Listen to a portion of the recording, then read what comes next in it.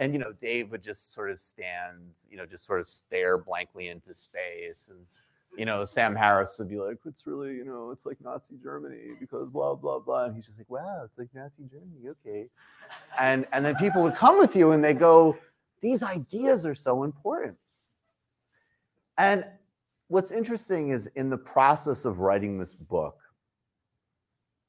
because you have to make it bigger than these people. Like this particular scene and act of self-branding is already almost over, and I didn't write the book in time for it to be in the zeitgeist that way. But the arguments that they're using, this is what you're going to see from every single right-wing movement in the future or center-right movement in the future that does not explicitly identify as nationalist or alt-right. The arguments that they're making about why capitalism just is, that's science, why we're not promoting racism or sexism, but we are very interested in some extremely antiquated ideas about scientific differences, quote unquote, right? So what you're seeing in these arguments, and I'm just going to bring in two other things because there's a lot to cover here and I can kind of get lost in the weeds. A basic difference, I would say, between left and right is the difference between historicizing and naturalizing. If you're on the left, broadly speaking, you look at things and you say, what are the historical, material reasons why that is happening? If you're on the right, you say that is what it is. Now, paradoxically, this is actually a reason why right now there's a lot of conflict between people who are more socialistic and people who are more like woke, quote unquote, because their moral dimension is better. Look, America is a racist society is correct. Acknowledging that truth versus denying that truth is a major difference, no question. However, if you read Adolf Reed, who's one of my intellectual heroes, I really hope everybody is reading him, he will tell you why racism and white supremacy is a multi-generational project in America that depends on economic conditions, that manifests in different geographies, that is inseparable for how we produce and do capitalism. And actually, it might become separable, right? Whereas some people who have a woke discourse, it just is. It's the religious foundation of America. There's no difference between any different historical periods. It's just this moral block statement. Does that make sense? So some of these critiques can get really subtle, and that's actually what started to occur to me with the IDW and dealing with the right, because these guys were exploiting a lot of weaknesses. They were coming in and they were seeing people, look, if your pop culture diet, and let's say you're an alienated young man, which is the primary audience for these guys. That's just market demographics. That's not a moral statement. I did some brand work. This is just like you're looking at your demos. You're alienated. You don't feel powerful. You probably have a lot of actually very valid complaints in your life. You flip open, say, some mediocre bougie website that you think is the left, and what do you have? Seinfeld's actually problematic, and you suck, and shut the fuck up, and this is a problem, and that's a problem, and this is this, and that, and then Jordan Peterson comes along and goes, no, actually, you're great, and you should have a government-provided wife to massage you. Now, and you didn't have people coming and saying, why? Why do you feel like you do? Right? So, because even in terms of relative privilege becomes in macro questions, like in your personal behavior, yes, it's relevant. If you're walking around thinking you're the most victimized person in the world and you're not, it's obnoxious and it's problematic, sure. But in the big picture, nobody outside of an incredible, minute fraction of the population is doing better right now. Yes, you can talk about aggregate numbers and people have more washing machines and cell phones and blah, blah, blah. I know all of that. So please do save those questions and comments. Let's go more interesting. But inequality is rising. Alienation from the work you do is rising. Your ability to govern your own life is decreasing radically. And so you had people who were giving reactionary but constructive, proactive answers, and also empowering people's individual agency, which is funny as a socialist, I think is super important. We need a socialism that also has room for people's personal aspirations and ambitions and sense of making room for themselves in the world. We cannot make that wrong. And in fact, the only people that I really see making that wrong are usually very upper middle class bougie people. And I don't make that as like a moral comment. I'm talking like literally that's their position. They don't have to do that. You know, I could tell you as someone, and I don't want to melodrama my own experience, but it's like, I know what it's like to be pretty broke at times and have like the heat turned off or whatever. So you understand why you might want to read some type of Horatio Alger narrative, right?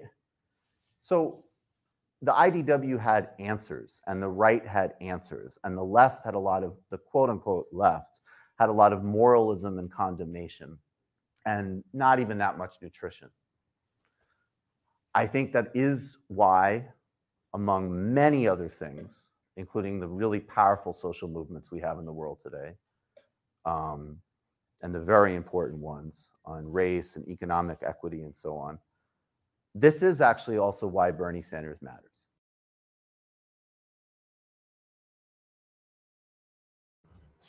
All right. That is a clip that I wanted to play during the main show on Monday, but we just didn't get to it. We're having some technical difficulties, and I played a couple more in the game for patrons. That's not when we got to, but honestly, it might be one of my all-time favorite Michael clip. That's from the lecture he gave at Lafayette College, basically just before the world locked down last year. And I've obviously been on a huge kick with this stuff because I was preparing clips for the show on Monday, and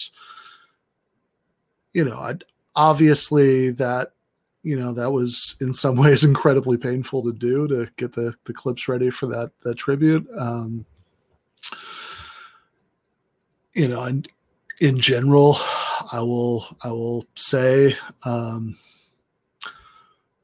it's been a very rough year, and this kind of, the knowledge that Michael's gone has been like this kind of toxic black sludge, that's kind of there all the time. And, watching all those clips for the tribute show kind of made me, sort of forced me to wallow in it a little bit, and the grief has definitely been hitting it in a different way the last few days. But I think it's also been healthy. But that, going back to politics, that clip just now that we just watched is one of my all-time favorite. Like the whole lecture is fantastic, but that little section on the difference between socialism and woke liberalism, the whole thing is just, Italian chef's kiss. And I really wish I could, like, I don't know. I mean, I like, there's so many people that I get frustrated with. I just wish that I could get them like the Alex and Clockwork Orange, kind of strap their eyes open and make them watch that thing on a loop until they've, absorbed what he's saying there, because it's so important and it's so well said, and it's such an accessible and clear and kind of morally focused version of something really, really important. And it gives you some window into what he was, what he was thinking, where his, where his head was at, those last few months of his life. We talked about that a little bit at the very end of the show, the main show on Monday. Yes, absolutely. I love that. So in the Q&A, the whole Q&A is a masterclass in like how to talk to people if you want, like, because he's getting so many questions in the Q&A that are like kind of annoying college Democrat kinds of questions. And, you know, I've talked about this before on the show. It would have been so easy for somebody, certainly with Michael's, you know, charisma and comedy skills and intelligence, to just kind of have some fun owning these kids who are asking these kind of annoying college Democrat questions. But he doesn't do that, right?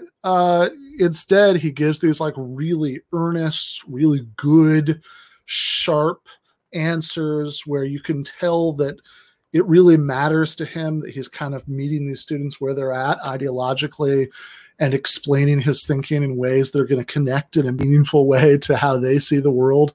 He's just an incredible political communicator. I mean, we really don't have anybody like that on the left. But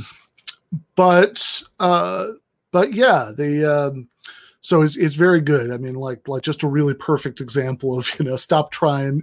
At least we're talking about people on the grassroots, not like annoying pundits and politicians, you know, but like winnable people, you know, at least when it comes to them, you know, stop trying to own the libs and start trying to radicalize the libs. And that's what he's doing there. And the one time it slips a little bit is when the student asks him if he's Jewish, and he's like, it's kind of a funny question. And yeah, I have some Jewish heritage. Why do you ask? And the guy says, oh, well, why are you so anti-Israel? And he says, well, my Jewish values teach me to oppose apartheid, which was a perfect answer. But yeah, no, I think that's absolutely right. I mean, I think that there is a way that like this sort of imperatives of compassion and of kind of approaching other people as humans and you know, treating them respectfully and, you know, sort of trying to have human interaction be the way that we think it should have, really do converge with the imperatives of good political communication and radicalizing people and, you know, winning the class war and all that stuff. Like the two actually are kind of rowing in the same direction there. You know, because most people are much less likely to be persuaded by people they perceive as annoying, pompous assholes, you know, which sounds very simple when you say it. But again, I think a lot of people on the left have trouble remembering that or internalizing it.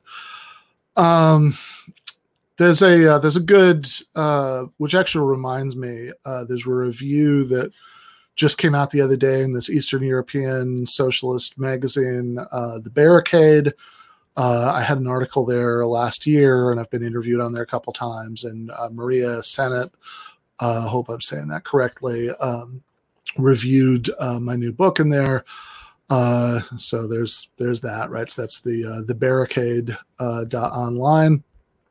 And you know, it's a critical review in some ways. You know, she does disagree with me on certain points, so I'm going to go back on there. I'm sure we'll have a good discussion about it.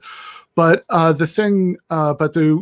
of the reasons I was thinking about it in this connection is that there's a good line in her review where she's talking about like a conversation she'd been having with her, you know, much more conservative parents. And she was kind of like lambasting them for their political background, you know, backwardness. And her husband told her, you know, babe, you know, it's not like you were born as a Marxist, right? Remember how difficult your process of political education was. Why is it that you expect them to be convinced of everything after one 20-minute argument? And she was like, oh yeah, that's a good point, isn't it?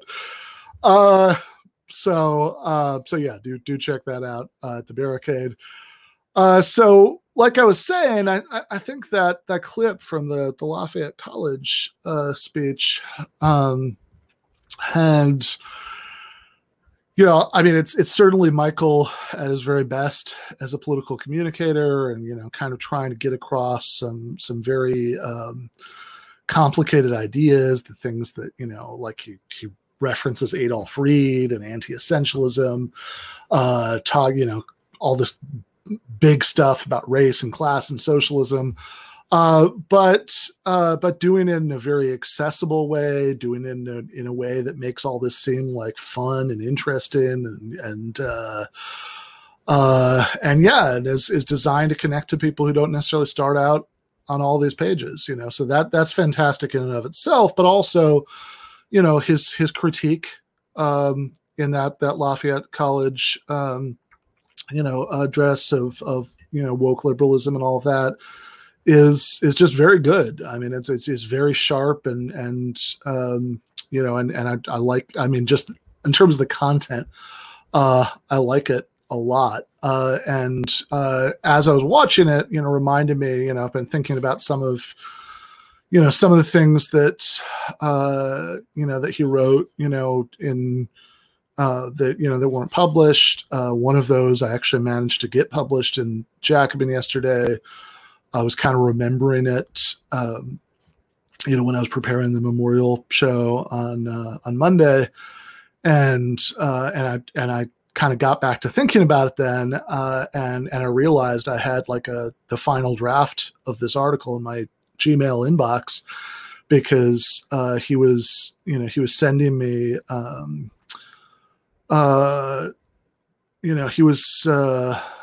he was sending me drafts of this article in August, like beginning of August 2019. So it was almost 2 years ago.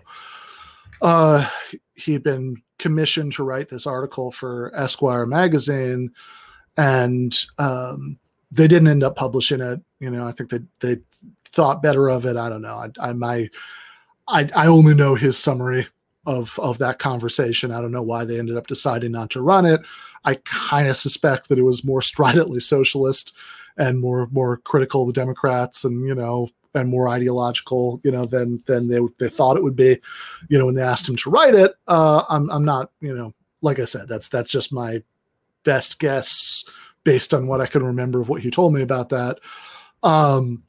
But yeah, when he was working on it, we talked about it for a while, like we did with a lot of his writing, at that time, and he was sending me drafts so I could, do some editing on it and give him comments. And I remember, because I was driving to Atlanta.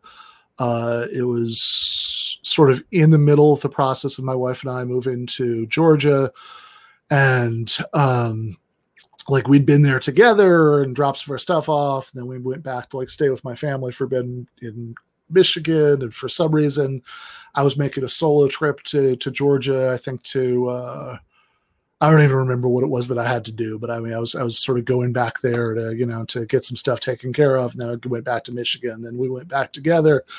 And I remember Michael was sending me the drafts of this Esquire article, and I was excited enough about it that I'd, every time, he'd send me a new one, I'd pull into a rest stop and read it on my phone and send him comments back. And so as I was remembering this piece, as I was getting ready for the memorial, 1 year memorial show on Monday, and I forwarded it to Bhaskar Sankara, the editor of Jacobin, and he he talked to Michael's family, his sister and his mom, and they okayed it, and Bhaskar ran that in Jacobin last night with a little note from me at the beginning, kind of give the context, for what it was as a tribute to him, on 1 year anniversary.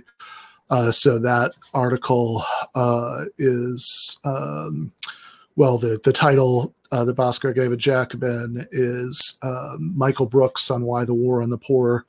And it's a really worthwhile. Yeah, there's a little note from me, and a little fundraising appeal for for Alicia's show, and that they put in after that, and then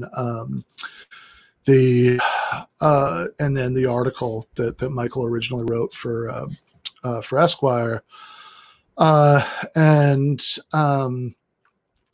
it's a really good piece. It's powerful. I mean, it's the immediate kind of news hook, which is obviously a couple years out of date, but the immediate news hook was about Trump proposing cuts to SNAP, supplemental nutritional assistance program, and but it's personal in a way that none of his other political writing was, and maybe he's written more stuff like this, as time went on, but it's, he kind of starts out. I was on Woke Rose today. I don't know when the episode's coming out, but I was talking to Waz about this. He talks about like the experience of being a kid and, dealing with evictions and kind of, being 13 or 14, it says the age you start to notice things you never noticed before. And he kind of noticed the way that his mom would look both ways at the grocery store before she pulled out their bridge card to pay for the groceries. And, the kind of that stigma, around poverty. And it's both very smart politically in, ways that you think it would be, but it's also, again, much more personal, than most of us writing about this stuff was. And of course, I've also spent some time thinking as I've been kind of going through, some of this writing, about, oh, by the way, I saw there was a chat question kind of going back to his sort of half jokey, example in the clip about the Seinfeld is problematic articles. And I think, the point is not that there's no progressive media criticism that might be good or worthwhile. It's just that kind of like simplistic, moralistic version of progressive media criticism is probably both bad and silly as art criticism, because moralists are always bad art critics because they want to flatten everything and put things in clearly defined categories of good and bad, and and really focus on the morality of it. But also it's politically counterproductive. It makes us look like overgrown hall monitors. But in any case, as I was going through this, this is the he would often talk about it on the show, but this is the only place, at least I know of, or I can think off the top of my head, where he talked about it in writing. But yeah, so as I was kind of going through some of this stuff and thinking about it, I was thinking about something that he wrote just before he died. Like, I think maybe literally that weekend, before he died, certainly not more than a few days.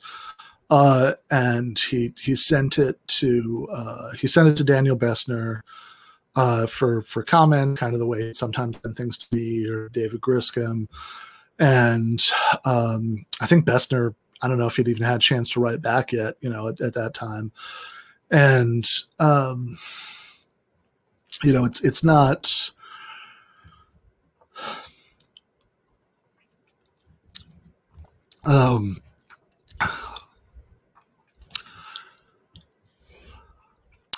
Yeah, that's pretty good. I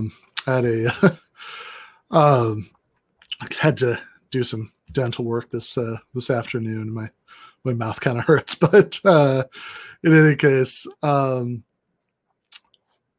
yeah, I like that. That is very true. But in any case, this fragment that he'd written, that he'd sent to Bessner just before he died, I think it was part of like maybe a proposal for an idea he was kicking around for a book. I'm not really sure. I think Bhaskar sent it to me, in the kind of days immediately after, to sort of see if I knew anything about it, which I really didn't. And I asked Bessner and David Griscom, neither of them really knew anything about it or where Michael was going with it. But it's also really interesting, along the same lines, not so much the personal aspect, but like some of the political critique in that lecture. And the first couple, I'm going to read at least the first couple paragraphs, maybe the rest too, I don't know. But the first couple paragraphs, certainly are the ones that overlap the most with my interests. And I found, and I thought it was just a really, vivid piece of writing that really kind of takes you back to some of what last summer was like. And as I said, gives you a sense of where his head was at last summer. And also I think there's just like a good sort of solid, like, again, it's something I think he was, like I said, actually in this article, right, that in the screen share, the Cosmopolitan Socialism of Michael Brooks, which I was showing because in that article, I quote, I quote a little bit of what I'm about to read. We put this out in Jacobin on what would have been his 37th birthday last August. And in that, so in that article, I kind of make a point of saying, look, I know, I have no idea, what Michael's like evolution would have been, politically if he'd lived for another like 5 years. Say, I don't think he would have changed anything necessarily by now, a year later. But like in 5 years, I don't know how he might have continued to evolve. The man had a restless mind. He was always reading new things and interviewing new people and trying to synthesize new perspectives. And it's entirely possible, that he would have changed his mind on this or that. He'd certainly evolved politically plenty in the few years before that. So who knows? No idea, right? But the reason that I think it's important to kind of get out there some of what he was saying and thinking and writing, during those last months of his life is, well, there are really two reasons. So one of them is, in a very small way, but, it's still important to me. It feels like a way to honor him, to kind of, to sort of propound his ideas, as they had like formed at that point, in those last months. Along the same lines, by the way, I should say, I'm writing an introduction to Matt McManus's new book, which is all about cosmopolitan socialism and has lots of stuff about Michael in it.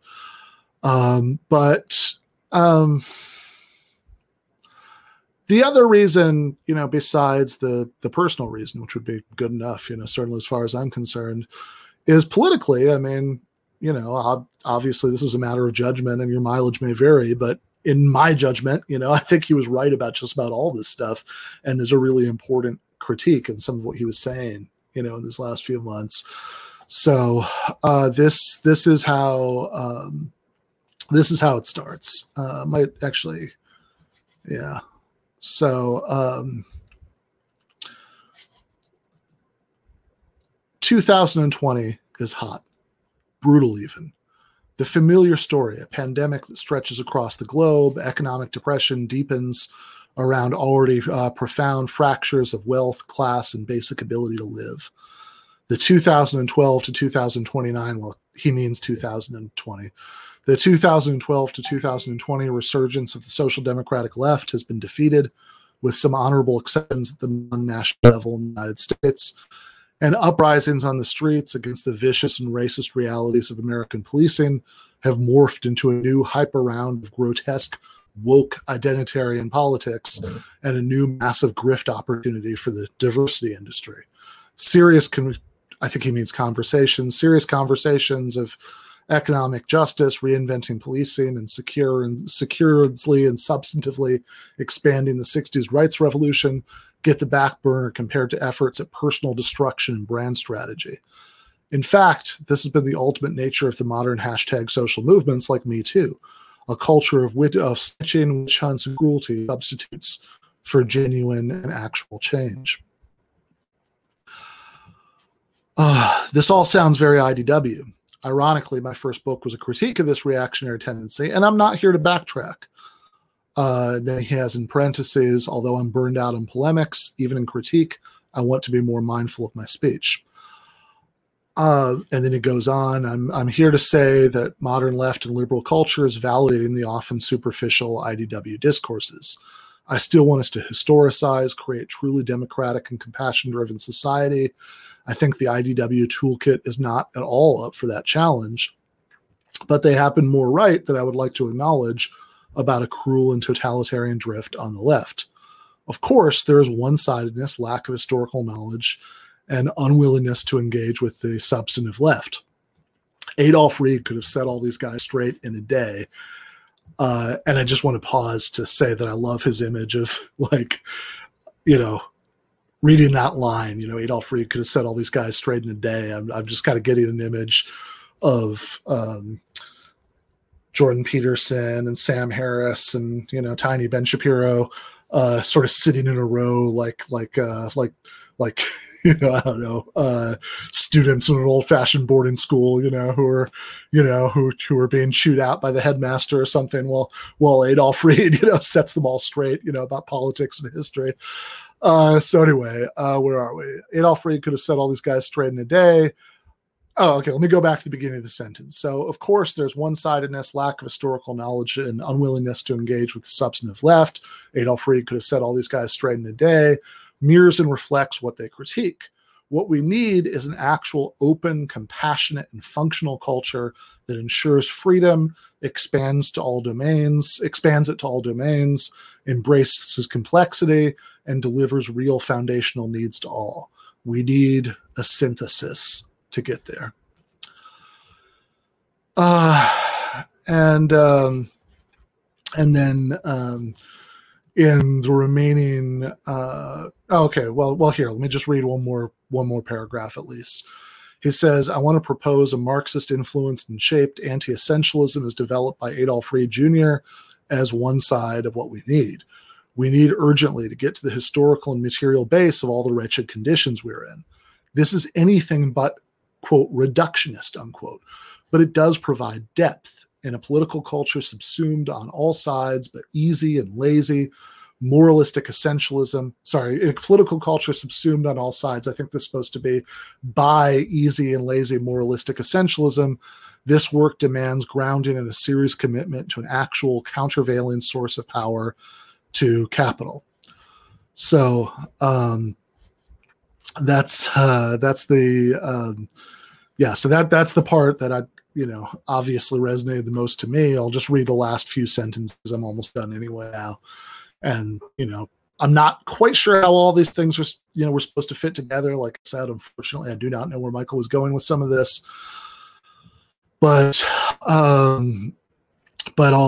just read the rest of it. So we might as well at this point. Here's where it gets woo-woo. It's just that anti-essentialism is the finest political tradition we have. It explains our social subjective and objective politics the best, but we in our subjectiveness are still interacting with these structures.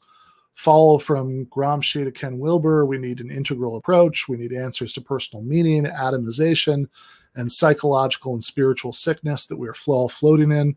In short, we need an approach to inner growth to match outer capacity. I'm writing this with great clarity and great fear.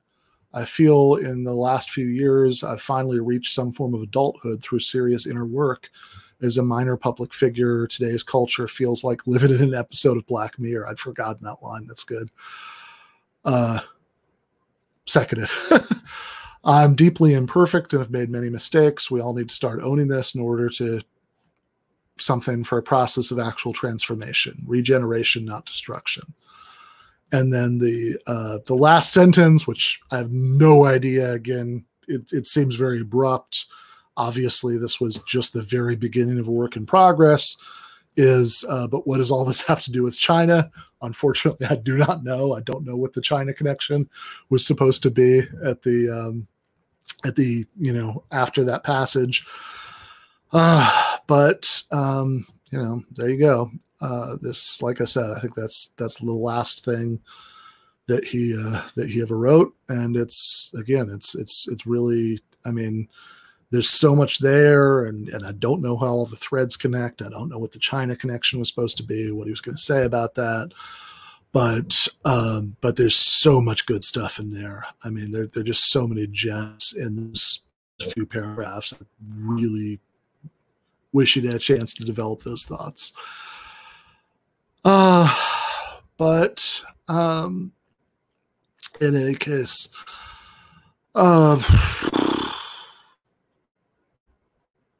yeah. All right.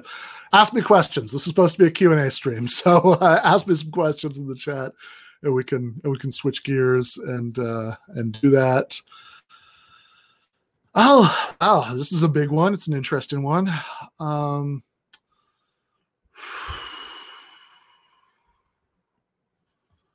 Well, okay. Actually, I'm gonna wait on that. I'm gonna answer that question in a second. But first, I just want to highlight what Eric is here. pretty surprised how critical he is of the American left. Him being around would have been of great help to folks of good instinct. Yeah, I mean, probably less so to me, be honest, because a lot of the stuff is stuff he'd been saying in private for years, but or certainly at least, since for years, but I think I'm not, I don't know. I mean, to me, it was all just kind of part of, his thing. That's like, yeah, I mean, Michael's criticisms to the left were very much of a piece with the rest of his worldview, and, it all kind of flowed together pretty naturally. But I also understand that it was something he was only really starting to I mean, you can find old like clips from the Majority Report, from like 2017, where he's criticizing what was then called call out culture. So it's not like he'd never given voice to some of these criticisms before, but I think he was starting to sort of advance some of these more strident critiques of, kind of the pathologies of the left and, wokeness and cancel culture and all that stuff, in a different way in the last few months, but certainly, knowing him, it's all stuff. I mean, a lot of my views on that stuff, honestly, are at least as much a matter of him influencing me as the other way around. Probably much more him influencing me than the other way around. And yeah, this is something I have thought about constantly. I mean, just the way that,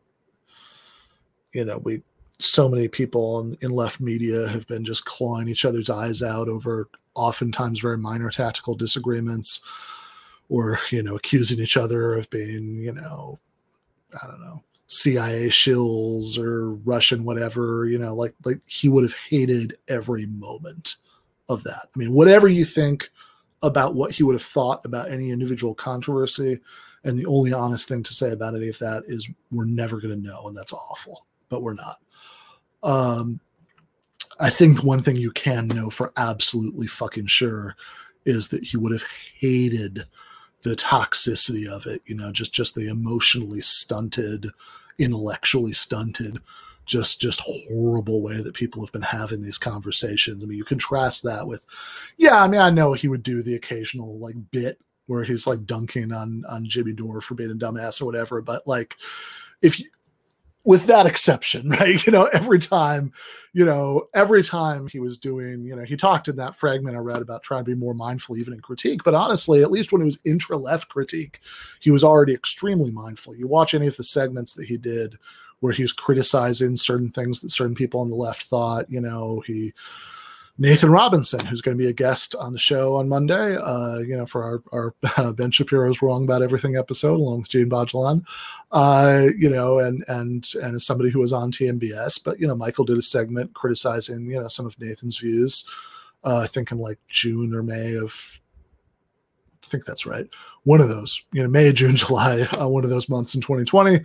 And I remember Nathan saying that he liked the segment, because he thought that, he could tell that, Michael had listened carefully to what he had to say. And even though he wasn't convinced and he was pushing back on certain points, he was in his arguments seriously.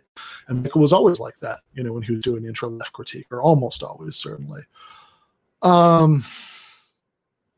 Let's see. All right, if we have super chats, we'll advance those to the front of the line. But first, let's see. So yes, no, please don't think that, Silver. This is, I mean, even if you don't, I mean, I think all this stuff is really good. I mean, obviously, he was a good friend of mine, and a lot of this is coming from that angle for me. But like, it's all on YouTube, right? Every episode of TMBS, the Majority Report, and and I think even if he's not somebody whose work you were following when he's alive, it's worth watching all that stuff now. I guess that's what I would say about that.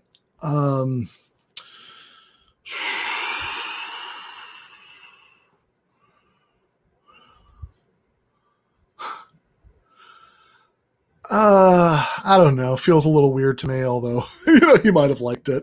So I'm not sure. Let's see. Um, all right, that's a hot one. I'm gonna go back to the one I skipped earlier. Uh, so yeah.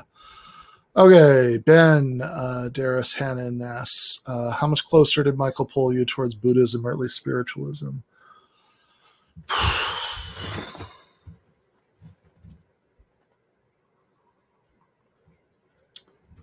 Yeah, that one's tricky.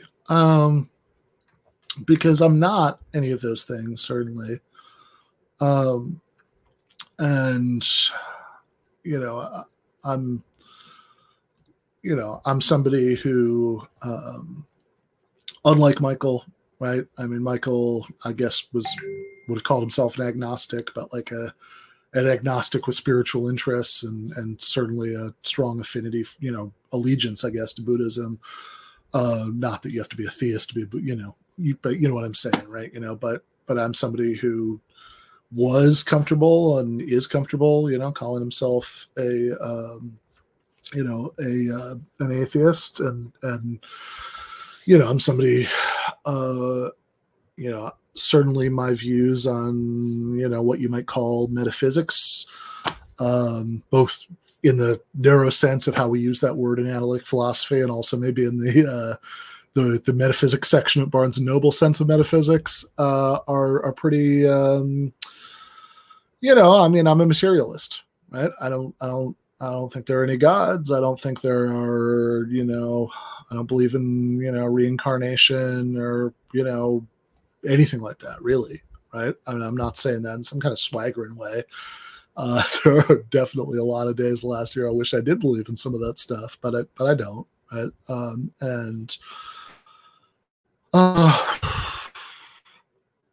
It's and that was definitely a point of divergence, between us. I mean, like that first weekend, when I met him, in Idaho, we we got into that just a very little bit, and I don't know. I remember being over at his apartment in Brooklyn. I think it was when my first book had just I mean, he'd read it, already, from the, I mean, I think before the galleys were even ready, I think I sent him some version of it, and he read it back then, but I remember he was happy that I mentioned his show at the beginning, but I think I just got my author copies, and I gave him one, and I think that's the afternoon I'm remembering, and we talked about this a little bit then, because we sort of, I remember having trying to think how to summarize this conversation, but it was something along the lines of Joshua Kahn Russell, who was on the post game for patrons on Monday night. I like Joshua a lot, and I think I actually told him that in the post game. So I guess this is okay to say, I think he'd been on the show shortly after I was, and I don't even remember exactly what the sentence was, but there was something he said where it's like the subject of the sentence was the universe, it's like the universe is sending us this or that. And I remember, kind of making a snarky comment to him about it. It's like, I don't know, man. I don't know what the fuck that means. The universe did that, right? How did the universe do that? And, he didn't exactly argue about it, but he was like, he did that Michael thing he was very good at, where he sort of made you feel a little bit uncool for, for not being on the same page as him.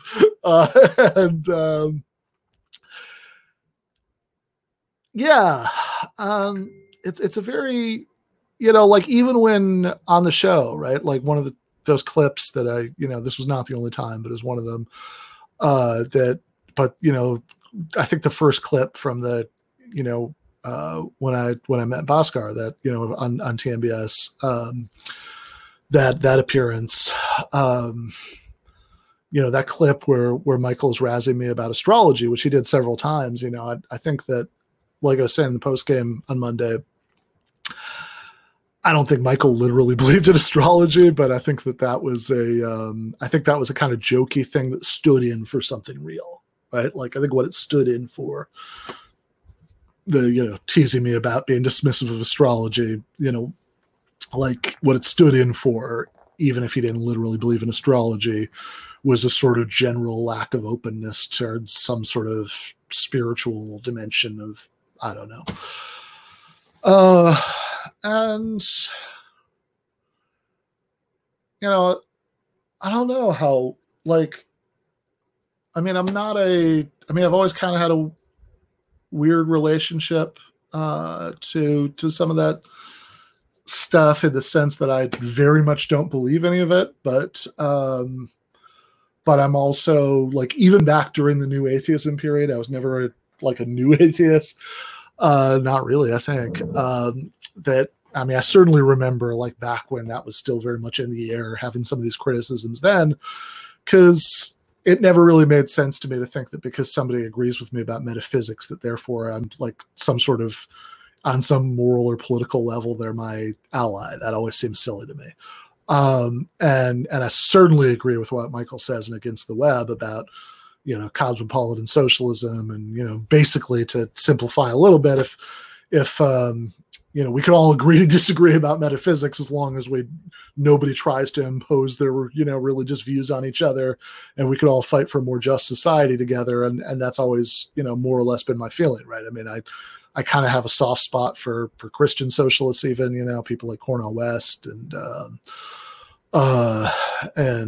Terry Eagleton, a lot of the sort of, the priests and nuns that the CIA murdered, and, death squads murdered in Latin America in the 80s, or, whatever. I mean, I'm married to a progressive Christian, but as far as my own views about all that stuff, yeah, I mean, I'm not going to start believing in, like, souls or reincarnation or any of that stuff anytime soon. But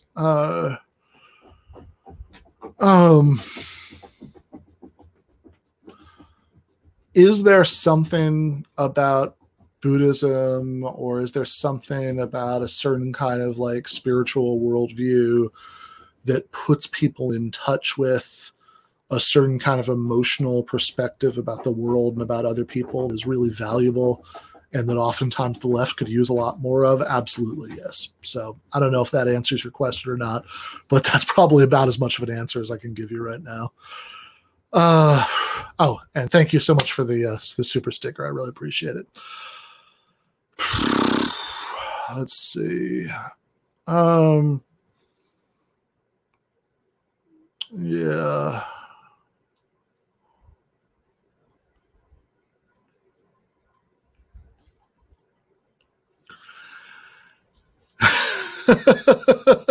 Well, sticking with the Michael topic, I like.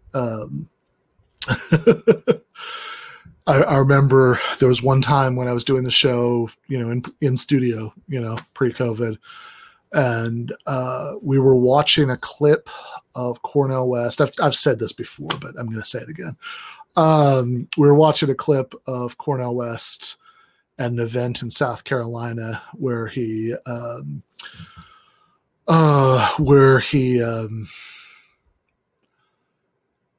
he was talking up Bernie Sanders, and this is during the primary, and he refers to him. I know I don't do a good Cornel West impression, but I'm going to do it anyway, as, this magnificent vanilla brother, Bernie Sanders. And I remember telling Michael that, that my goal in life was just once I want Cornel West to refer to me as this magnificent vanilla brother, Ben Burgess. But he did, Michael sort of got that himself, long after that. I think this was during the pandemic. He had, thank you. Appreciate that. When Cornel West was on TMBS, West referred to Against the Web as a magnificent text. So I know Michael liked that. Let's see. Yeah, that's probably true, Silver. Silver Harlow says even without souls and reincarnation, there's something to be said for meditation and calming the mind. Yeah, I wouldn't know from experience, but God, I think I've admitted that I have not been in a good place the last year for a variety of reasons. I could probably, it probably would not hurt me to try that. Yeah, I would give that a chance. Let's see.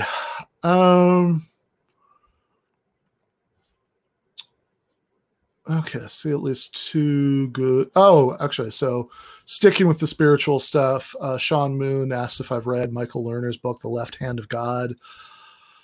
I have not read that one, although I actually have read quite a bit of Michael Lerner's other stuff. I used to be like, when I was, I think this is a first for this stream. I don't believe I've ever talked about this on YouTube before.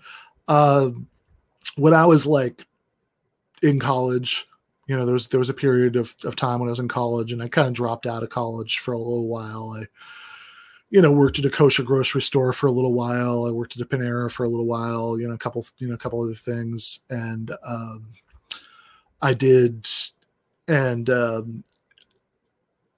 was very did a lot of reading kind of along the way to becoming a philosophy major when I went back to finish college, transferred again. But I was very interested in sort of reconnecting with connecting really, with the sort of Jewish side of my background. And even then I kind of had some of these materialist inclinations, but I was kind of trying to figure out if there's some way to square that circle, and there's some super duper liberal hippie theology that, that I could, get behind, that would, lead me to be able to actually, to actually embrace, Judaism as a religion. And so I read a lot of Cornel West in that period. And, even though I did ultimately come out of the whole thing as an atheist eventually, it's, which is kind of where it started, but, I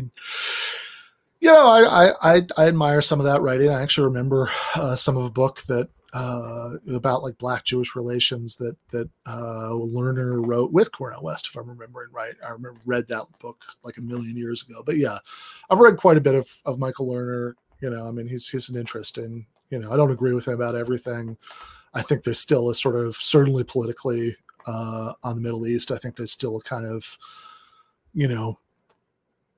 left Zionism there that it's definitely the best version of it, but I still reject that, root and branch. I'm a single democratic secular state, for Jews and Palestinians and everybody else guy. But yeah, he's an interesting writer. I have not read that one though. All right.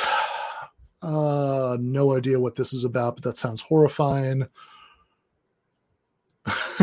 Fair enough.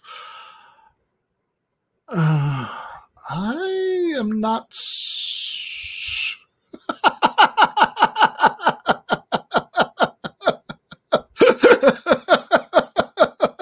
Just in case we put this out on the podcast feed, it's our good friend and regular guest Ryan Lake says, "Don't use the Sam Harris meditation app; it will turn you into an incompatibilist." If you don't know what incompatibilism is, don't worry about it. It's a philosophy joke, but yeah. Fair enough. Let's see. Okay, so let's get into oh God, I think I read some of that. It seemed, I remember this is very off topic, but bear with me.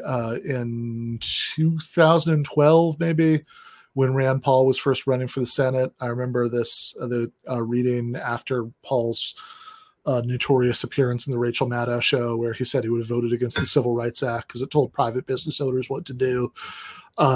Alexander Coburn had a column in a Counterpunch called The Rand and Rachel Show, where he has the sort of paragraph taking apart Paul's appearance.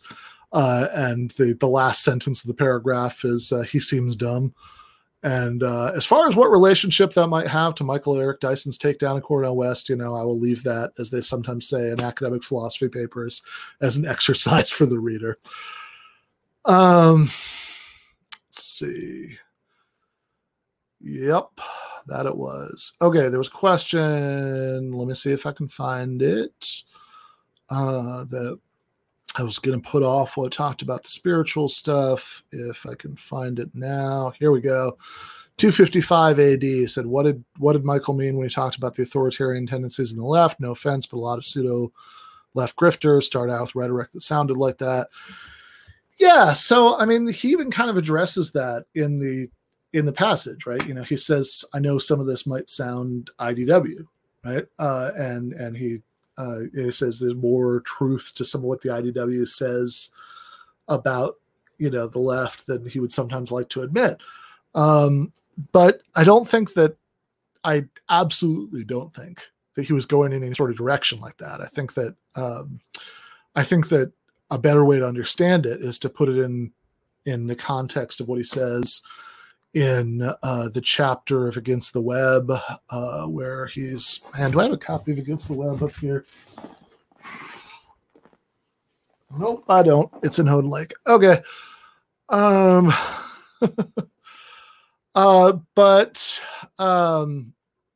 anyway, there's a great bit in Against the Web book everybody should read if they haven't.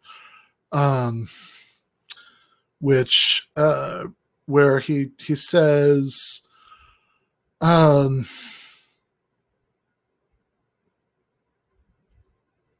sorry, I just lost the thread for a second.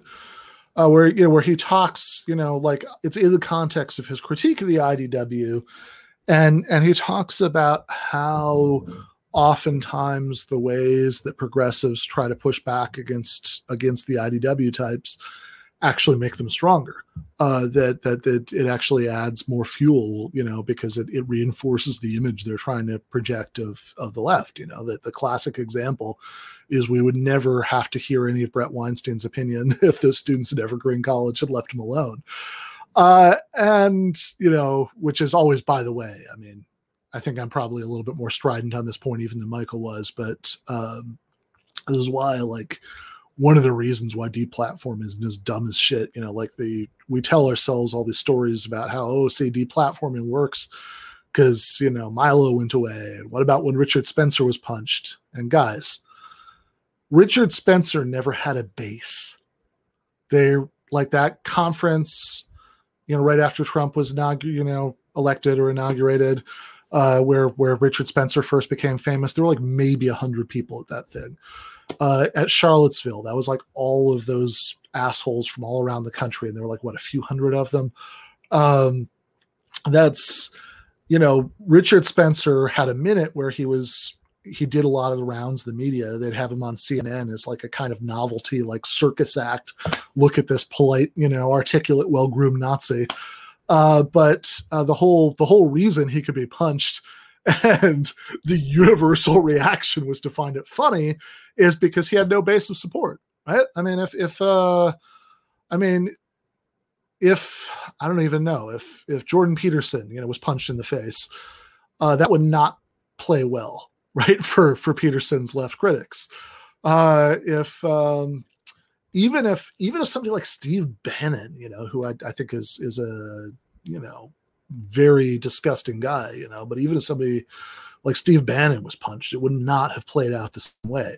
The fact that everybody thought it was funny when Richard Spencer was punched shows that Richard Spencer was always super duper marginal to start out with. And Milo didn't go away because the left deplatformed him. Milo's career was built by the left trying to deplatform him. That was the whole point. That was his shtick. Look at, he literally called it the Dangerous Ideas Tour. Like, look, my ideas are so dangerous that there are these riots. When I try to have a speaking engagement. Milo went away not because of anything we did to stop him. Milo went away because the conservative movement dropped him after his comments about age of consent. It's when he was disinvited from CPAC. That's when he lost his book deal. And then, like, he was so thoroughly disgraced at that point that he's had to reinvent himself. I mean, I tend to think the word grifter is wildly overused. Sometimes we just use that like as basically to mean person we don't like, person we disagree with. But, Milo really is like a classic 19th century grifter. Like, might as well be going from town to town selling people monorails. And he had, he was, and he was so thoroughly disgraced that to continue to grift, he had to reinvent himself as Born Again, which is hilarious because before, his whole thing was, oh, he's a conservative, but he's also this like super outrageous, coarse gay guy who's going to talk about how much he loves, black cock and stuff like that. But now, he's reinvented himself, he's selling himself to these homophobic Christian conservatives. So now he's pretending that he's not gay anymore. And even though he's still living with his husband, he says his husband is now just his roommate.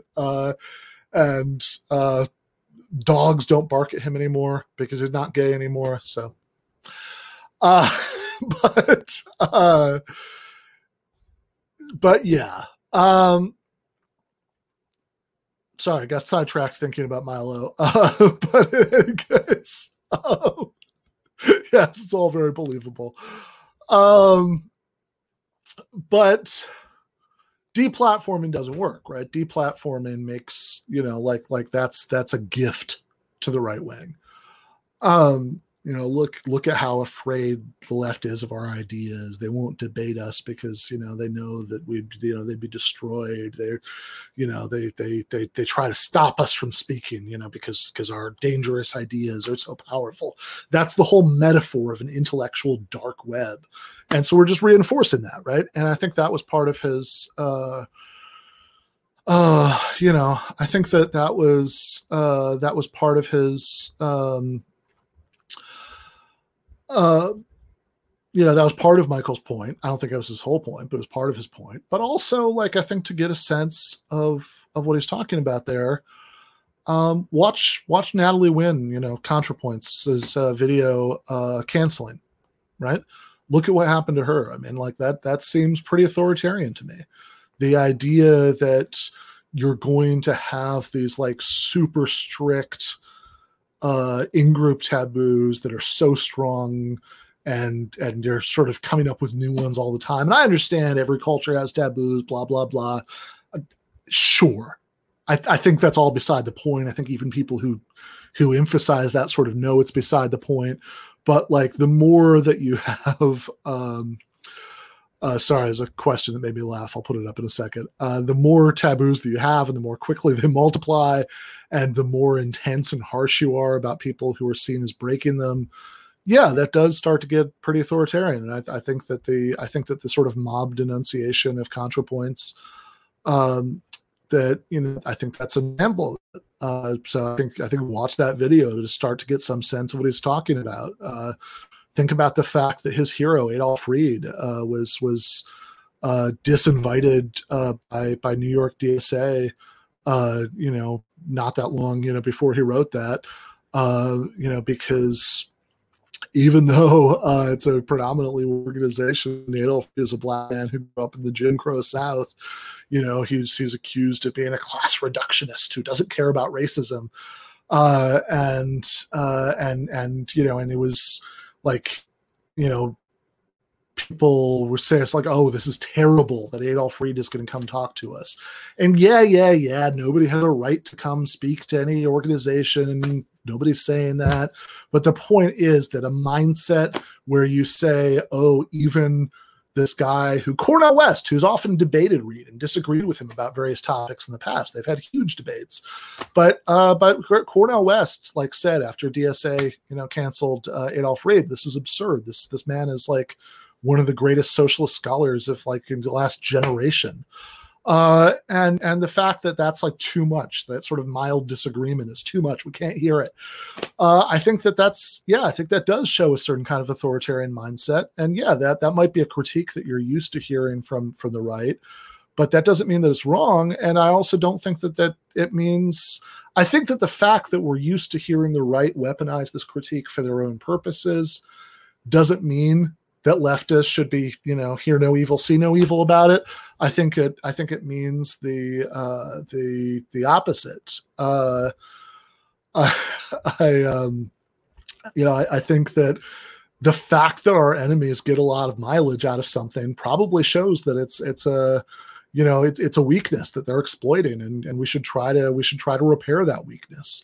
So no, I don't think Michael was moving to the right at all. I think that he correctly saw that shit like this, this kind of like woke moralism and sort of censorious canceling kind of mindset, that this shit, is what, it's not the only thing, maybe it's not even the main thing, but it is a thing that makes us lose. And I think he really wanted us to win. That'll be my take on that. All right. Wicked Energy, thank you so much for the super chat, brother. Says, will you react to Kant versus Rin rap by Rucka? I understood what all of the words meant until the last couple. This is a video that I'm not familiar with, but you were nice enough to do a super chat. So if you DM it to me on Twitter, I will watch it, and I will consider whether this is something that I could react to on YouTube. Let's see.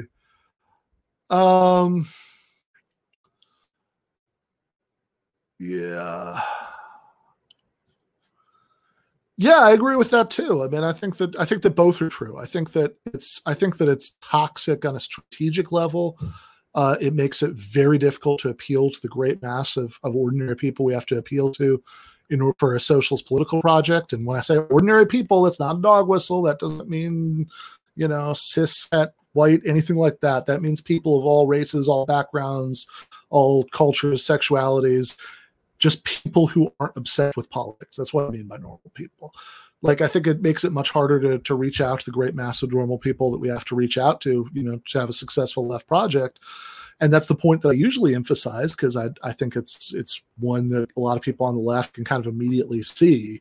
And that, I think, orients the discussion where it should be oriented. But I think it's also true that this is a terrible, toxic way for humans to interact with each other. And there would be more than good enough reason in and of itself to critique it. I mean, in my book, the new one, I have a line in there. I talk about the movie Lady Bird. There's this great scene, where the title character is, not Lady Bird Johnson, but a teenage girl who calls herself Lady Bird, as her high school boyfriend is this like Chomsky-rean leftist. And, she starts to tell him about, the problems of the relationship. And he's like, 1 million people died in Iraq. And she says, yeah, more than one thing can be bad. And so it's like, yeah, the fact that this is a terrible way for humans to interact with each other would be a good enough reason to critique it by itself. More than one thing can be bad. But then if that's the only critique you make, then what the conversation gets turned into is, oh, so you think that people screaming at Natalie Wynn on the internet is worse than, whatever, police brutality, imperialist wars, union bust. And it's like, no, I don't think it's worse than any of those things. I just think more than one thing can be bad. But I think one way to cut through all that is to focus on the strategic dimension. That's, that's usually what I do. But I also think the more visceral human critique is also important. Oh, sorry about that, Nick. Thank you for the super chat. Let me see if I can find your original Lyndon LaRouche question. Let's see. Okay, it was Ben. What's your take on Lyndon LaRouche's socialism? Not good. I'm not going to try to do that in the Trump not good voice, but not good. Lyndon LaRouche was he's dead now, right? I think he is, yeah. So Lyndon LaRouche was a crazy person in the late 20th century. I hope that was the first sentence of his like obituary in the New York Times. Lyndon LaRouche, whatever date to whatever date, a noted crazy person in the late 20th century. So he was. He started out certainly as a socialist. I think he actually started out as a member of the Communist Party. And then he became a Trotskyist, and then as Trotskyists do, Trotskyist organizations tend to split apart and, turn into new organizations a lot. and that happened, and he had his own, like, it was originally just like yet another little weird Trotskyist sect. I say this with love, Trots, but you guys do tend to split apart a lot. And his was called like the National Congress of Labor Committees. I think that's what it was. I know it was NCLC. And he ended up turning a really weird direction. I think it was I think that was basically a cult, like in a pretty literal sense, like that, like sort of psychologically abusive in a way that got a lot of people to stick to it out of blind loyalty, even through some pretty dramatic political turns, right? So he had LaRouche, I think back when he was still saying he was a socialist, but he decided that the existing left was a big obstacle to the breakthrough of whatever kind of, Labor Party he saw as emerging or whatever. And he went in this super weird direction, he literally like started organizing like physical attacks on like the Communist Party or whatever. And I think it was called Operation Mop Up.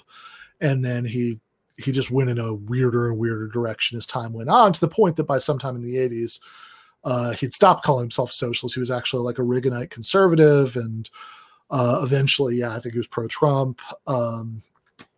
Somebody in the chat said he was also pro-China. I don't know, how that works, but maybe. And he was also this giant conspiracy theorist that he thought like the Queen of England was somehow conspiring with like cocaine cartels, and also the Trilateral Commission to do, I'm not quite sure what, but somehow it was going to crash the world economy. But Lyndon LaRouche's warning stopped it from crashing the world economy. So yeah, I think that like probably out of socialist figures to emulate, Lyndon LaRouche would not be on that list. Who's right up there with Jerry Healy, who was the leader of the Workers' Revolutionary Party in the UK, which is the Socialist Party that Vanessa Redgrave was part of, who ended up literally selling intel on Libyan communists living in the UK to the Gaddafi regime.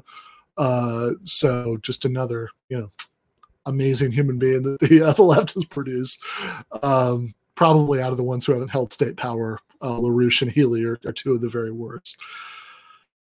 All right. Let's see.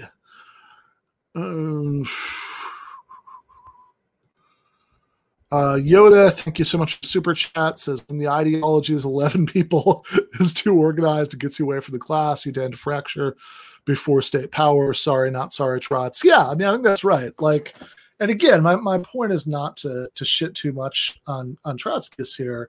I actually think Trotsky was right about a lot, right? Although I remember a friend from Central New Jersey, DSA, telling this joke years ago. There's this famous line from Gandhi where he says, "I like your Christ more than I like your Christians." And I think she adapted and said, "I like your Trotsky more than I like your Trotskyists." But yeah, I think that Trotsky was right about a lot of stuff. Like a lot of like really important stuff, even not everything, but a lot of stuff. And I don't generally use Trotskyist as an insult. I think it was good that, if nothing else, at a very dark time in the 20th century, he and his followers were,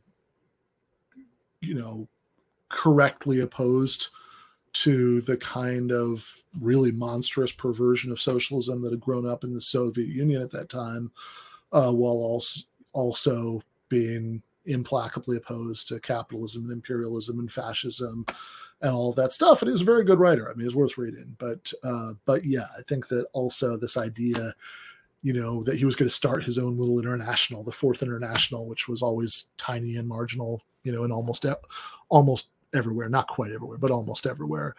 And that, like, he got into a lot of like really bitter like feuds with people who he agreed with about a lot. And a lot of that, I think, set a very bad template for his movement afterwards. But yeah, exactly.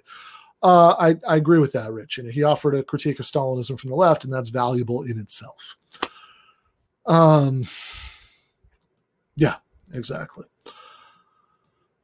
All right.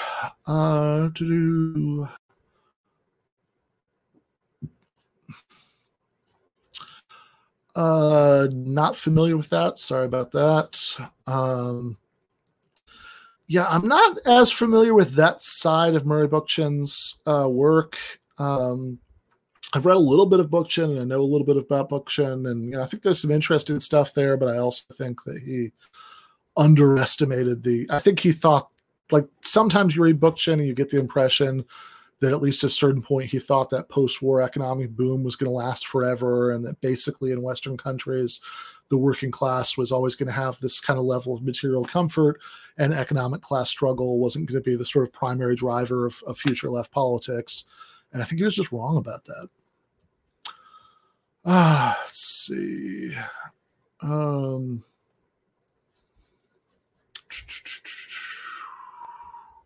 Scroll through.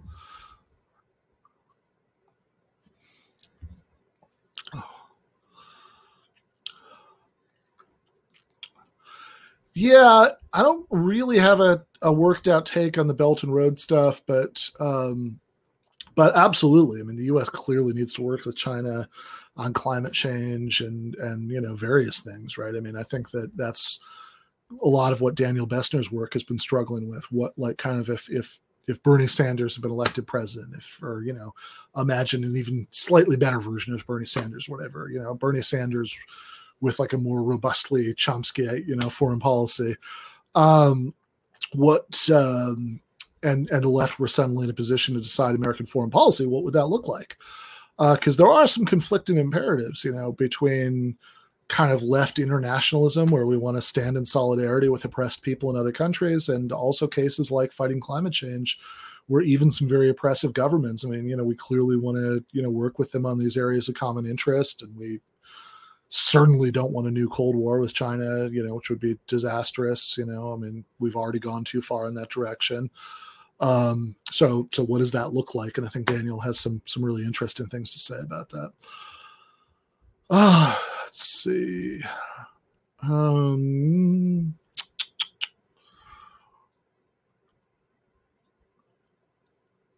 Find some other questions.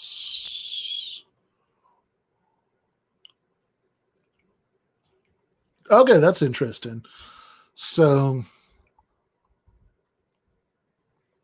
Sean says Cornel West and Sylvia Ann Hewlett wrote a book called The War Against the Family.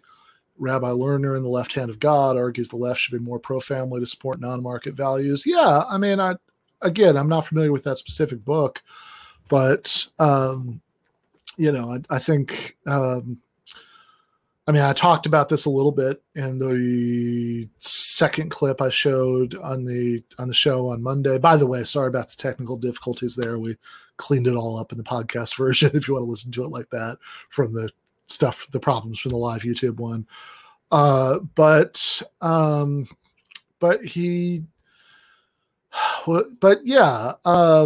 I got into it a little bit in the Q&A discussion with Michael from Idaho. That was the second clip we showed on Monday. And what I say then is pretty much what Michael himself said at various points later. I think there's something like this in the last chapter of Against the Web, the cosmopolitan socialism answer. And there's also, I talk about it in that article, the cosmopolitan socialism of Michael Brooks.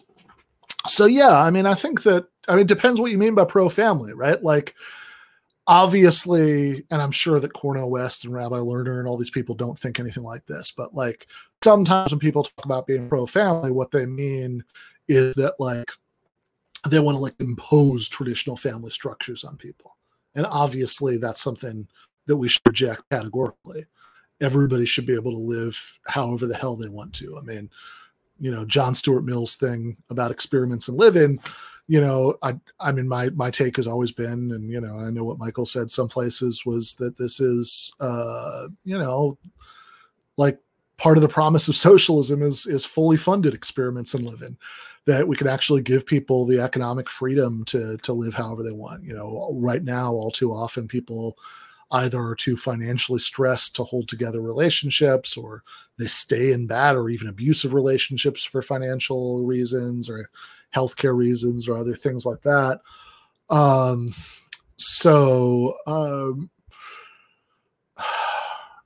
I think that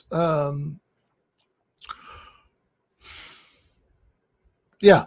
So so whereas under socialism, we could actually have like experiments and live in for real, that like that people could be freed from some of those financial stresses so that they actually could decide to live however the hell they wanted to. So obviously we're not, again, I know Sean and Cornel West and West co-author and Rabbi Lerner, I know none of these people have that view, but I'm just saying, just at the outset, in that sense of pro-family, no, of course not. But is there a sense in which the left should be more pro-family? Yeah, there is, right? And this actually kind of ties into the authoritarianism question too, because if you go back, like, if you remember, like a month ago, Elizabeth Brunig wrote an article for the New York Times that was called something like, I had kids young and I don't regret it, where she was talking about, having her first child when she was 25, which is not even young to have kids by like normal people standards, but it is certainly young by New York Times columnist standards, by the standards of middle-class media professionals. And so part of it, is, she wrote it, I guess it was a little longer ago. Yeah. Cause this was for like Mother's Day. She wrote it. A lot of it was just a very sweet, very human piece about how having kids, changed her and how valuable the experience was, and, all good, positive human stuff like that. And then part of it was like, oh, by the way, this is why the government should give more, economic support to, to help people, raise the kids, state sponsored daycare, child allowances, all that stuff. Right. And it was like something that I think no like sane, thoughtful leftist would disagree with even a single sentence in that article. It was great. But you had all these people on Twitter who were reacting to it as if she was advocating that the United States adopt the laws of the, Republic of Gilead for the Handmaid's Tale. That like, oh, this is like Phyllis Schlafly or something. Because I think some people have this kind of knee-jerk reaction to talking about the value of families and doing more to support families and all that stuff. That's very, very unhelpful, right? Just sort of automatically seeing that as some sort of anti-feminist or, heteronormative, whatever kind of point. And clearly, like, yeah, I think people should be able to live however they want to, I mean, if you want to live, be, have a devout, devout Mormon, nuclear family, great, do that. Go for it, as long as you don't try to impose on anybody else, absolutely. I think you should be able to do that. If you want to live on a, trisexual Wiccan compound, great, do that. But most people, right? Not everybody, and not everybody has to, but most human beings like families, like having families, like being able to raise families, support families, all that stuff. And there's a certain strand of the socialist tradition where, and some of this goes back to a couple of, I think, very misunderstood lines in the Communist Manifesto. But maybe not misunderstood. I mean, maybe there's a strain of this sort of like radical free love stuff in Marx and Engels, but there's certainly a strain in the socialist tradition that's like, oh yeah, the family is this like bad traditional thing that will like overcome, and I think that's super duper unhelpful. Most human beings want to have families. Politics should be about enabling people to achieve what they want out of life. And so I think it should be, again, want to have a traditional family, great, go for it. Want to have a non-traditional family, great, go for it. Want to live by yourself in a cabin in the woods, great, go for it. But the point should be to make it economically easier for people to pursue whatever they want to pursue, which again, for most people is having families.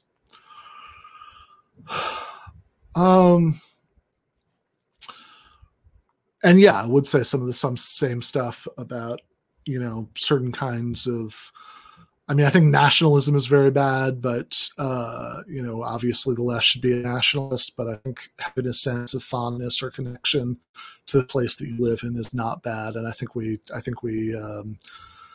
like denouncing that is a real mistake. And I think like treating certain kinds of imagery as if they had like essentially right-wing meanings, I think can be a mistake too.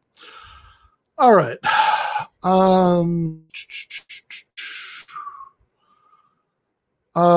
What's Prakyan Lodor says, what's your take on standpoint epistemology? I thought Michael Brooks was critical of it. Yeah.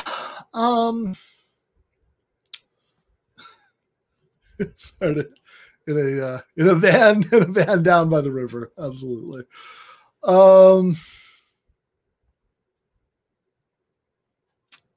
So yeah, sorry. Standpoint epistemology. So I want to be a little careful about this for a couple reasons. I think that one of them is that I don't want to, because I have that academic philosophy background and people know that about me, I don't want to say anything that would be taken as like I'm going hard at something that people actually say in the philosophical literature, because that's not necessarily the intended target of the critique. I don't, it might be possible that there's some like narrow version of something called standpoint epistemology that you could academically defend, and I don't necessarily have a huge problem with. But I think that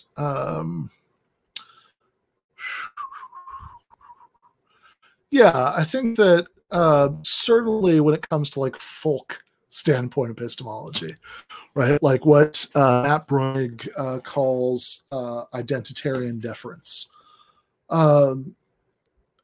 which is roughly the idea that like anything that has to do with sexism, you just have a automatically more correct perspective on because you're female, or all men should defer to like what women say about anything that has to do with sexism, or all white people should defer to to whatever black people say about racism, etc. I think that that's totally wrong. Like, I mean, I maybe not totally wrong. Like there's probably a defensible germ of truth buried in there, but I think that the left ODs on it, and there's an exaggerated, implausible version of it that is way too much. I mean, this is something I said the very first time I was ever on TMBS in studio, that I think we need to back off of standpoint epistemology, and yeah, Michael talked about that too, and yeah, I mean that's still my view. I think that like for one thing, I think that, like the standpoint epistemology, certainly that kind of folk standpoint epistemology, that identitarian deference that Matt Bruegg is talking about, which I see all over the place, right? Like, and that's pretty, and not even just on like the left, properly speaking, but like, I can think of times when in like class discussions, when students have said things very much like this. I think it's a very culturally widespread idea. You see cable news pundits saying things like that. And yeah, it's certainly all over the place on the left. I think that I think one huge problem with that is that, and this is going to sound kind of funny to say, but I think without this assumption, it makes no sense. Oppressed groups are not hive minds, right? Like you say, oh, we should defer to, we should defer to black people on anything that has to do with racism. Great. Which black people? Liberal black people, centrist black people, Marxist-Leninist black people, conservative black people. They exist. There are way more of them than you might like to admit. I know the percentage of black people who vote for the Republican Party is very, very low because but a lot of that's a function of the way the Republican Party, since Nixon, certainly maybe since Goldwater, has kind of become a party of white identity politics.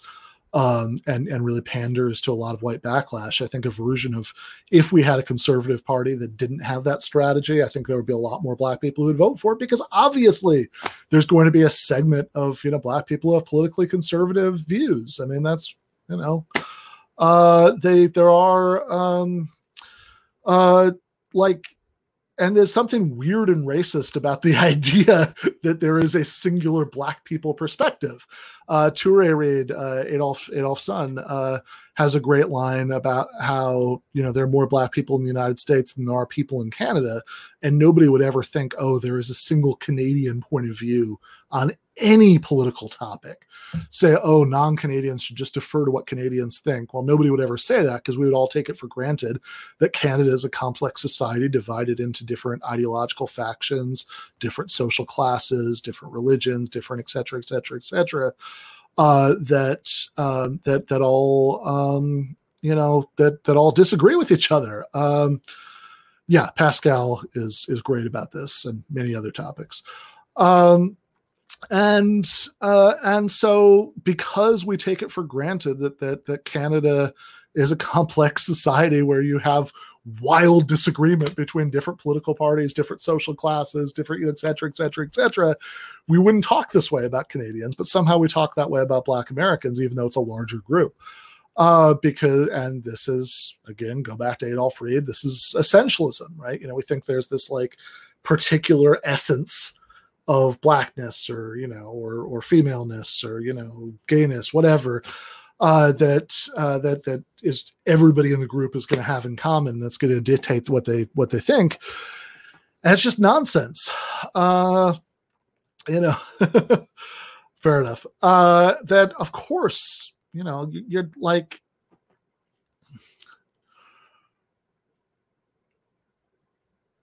you're just, even when it comes to the sort of core issues, yes, I indeed say that. And yes, I agree with that right there. Watch This Is Revolution. Listen to This Is Revolution. Jason and Pascal are some of my favorite people on the left. Definitely some of my favorite podcasters who didn't come out of that, sort of TMBS extended podcasting universe. But yeah, I think that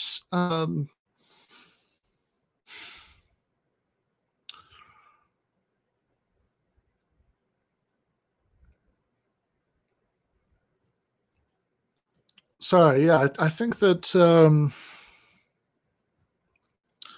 even when it comes to, think about gender, even when it comes to as basic an issue as abortion rights, Matt Brunick makes this point in his Identitarian Deference essay. Yeah, there is a gender gap on abortion rights. There are more men than women who are pro-life, and there are more women than men, who are pro-choice. But the gender gap on abortion isn't anything close to as big as you might think it would be.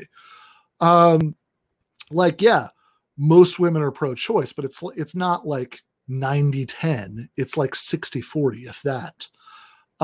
And it's not particularly difficult to imagine cultural shifts that turned the female population from being 60-40 pro-choice to being 60-40 pro-life.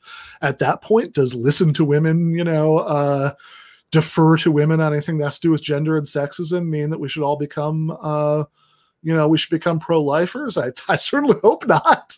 And this is the core of Brunick's point, that even makes sense of Identitarian Deference in light of the fact that obviously LGBT people are not a hive mind, Black people are not a hive mind, the half of the human race that's female is not a hive mind, etc.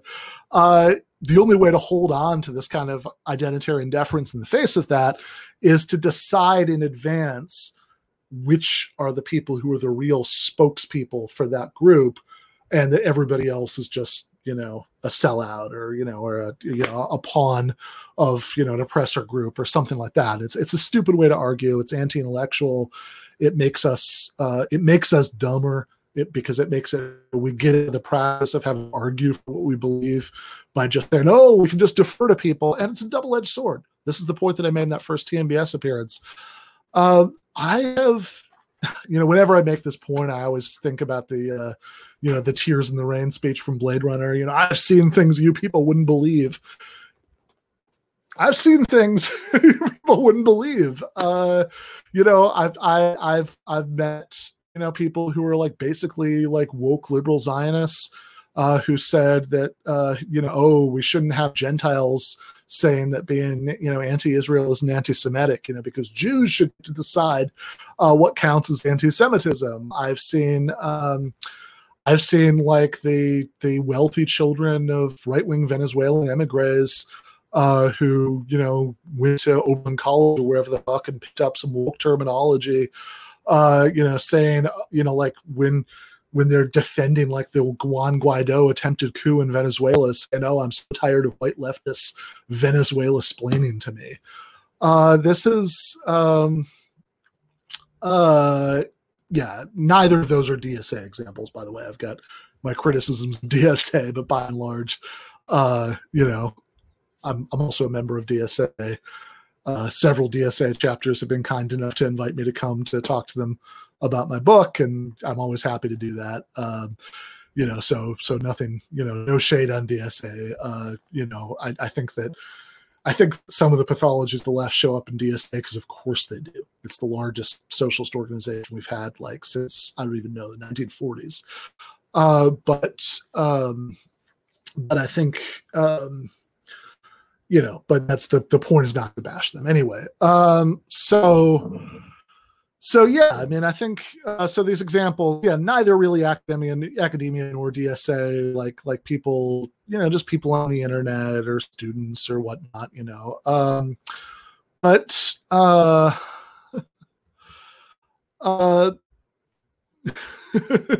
yeah, exactly. So, and we could roll our eyes at those examples, but what is the difference, right? Because like if we say, oh no, but like, sure, some Jews say that anti-Zionism is anti-Semitism, but other Jews don't say that. What about your, Noam Chomsky's and and your, Glenn Greenwald's, Norman Finkelstein's, and I'm not just gonna sit here rattling off prominent left-wing Jewish people, but I think that the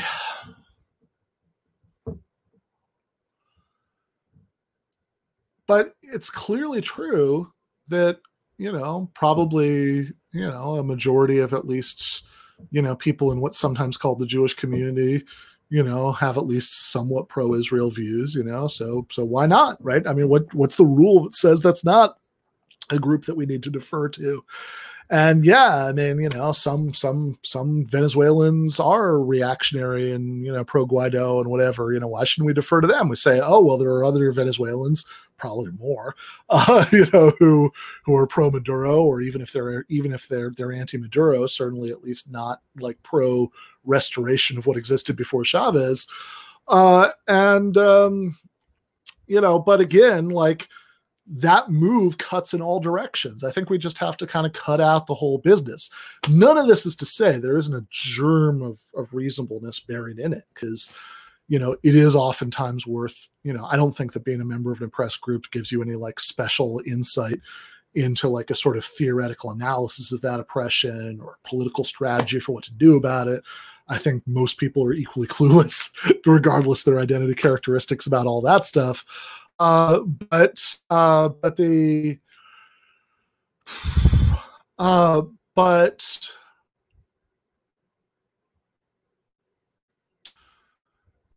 But it is legitimate, right? That when it comes to certain kinds of experiences, right? Like that sometimes, like it, white people, like if you're white and you hear about some like experience of people being mistreated because of racial prejudice, by the police or at a job application or whatever, that some white people might be really eager to be dismissive of that because it hasn't happened to them. And so it sounds implausible. And I think it is worth doing that kind of mental exercise where you check yourself and you think, well, okay, is it possible that this is something real that I just haven't bumped into? and that because it's outside of my experience that I'm being too quick to reject it. And obviously that's a correct instinct. And, maybe that even applies, in more complicated and interesting cases. I think that it's certainly the case. Devins talks about the intimacy with that stuff. And that is certainly right. I mean, I was just reading G.A. Cohen's book, If You're an Egalitarian, How Come You're So Rich? And in the second chapter, third chapter, something like that, it's called Memoir of a Montreal Jewish Communist Childhood. He talks about the experience of, pretty open anti-Semitism, back in that historical period. And when he was growing up, and he says that, that there is a difference. There is a kind of knowledge of what racism is like that you don't get if you haven't experienced it. And I think that's totally right, but the distinction I would make is between what intimacy with that stuff will give you is a better, I'm going to do a really nerdy analytic philosophy thing here, forgive me, but I think this is actually helpful in clarifying.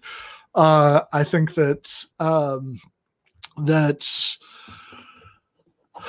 Bertrand Russell makes a distinction between knowing that and knowing how, and, he's got knowledge by acquaintance and knowledge by description and all these different things that knowledge can mean.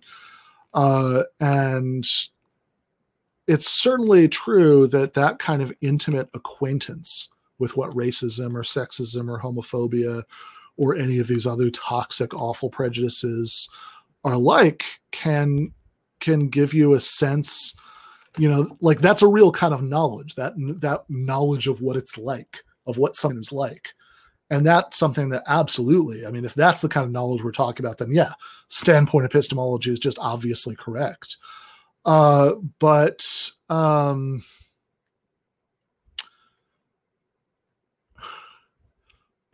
if what we're talking about is not like that kind of what it's like knowledge, that knowledge of what it feels like to experience that kind of oppressive treatment, if that's not what we're talking about, if what we're talking about instead is a theoretical analysis of where it comes from, or, kind of strategic analysis of what to do about it, or even a sort of moral judgment about which of these things are more important or whatever, I don't think that what it's like knowledge necessarily gives anybody any special insight into all of that stuff, which you can tell. Because go back to the fact that oppressed groups are not hive minds. Clearly, if it does, that insight is very unevenly distributed because you have wild disagreements within every oppressed group about all these things, all of which is just to say that if you want to figure this stuff out, you can't turn off your brain and just try to defer to somebody with firsthand experience. You have to actually think about it. You have to give them an argument.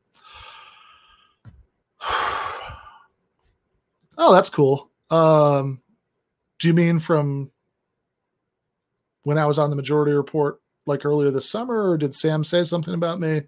Just vaguely curious.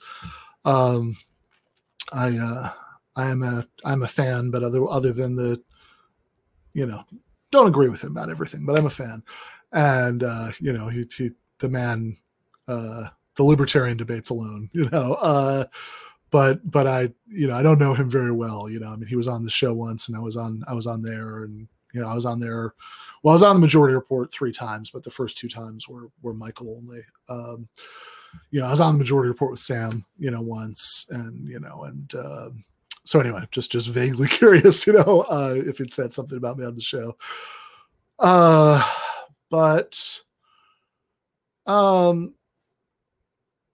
I mean, I don't think academics necessarily are likely to have a good sense of these things either. I mean, I think most people, whether they're academics or non-academics, are pretty bad at thinking about political strategy and theoretical analysis and all that stuff.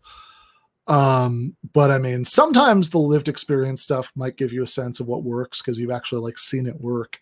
But just experiencing terrible conditions by itself, I mean, I think, if you've worked at an Amazon warehouse, that might give you a certain visceral sense of why we need socialism, but that doesn't necessarily give you any special insight into socialist strategy. That'd be the analogy.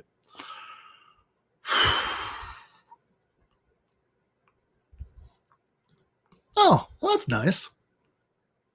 Yeah, that actually cheers me up a little bit.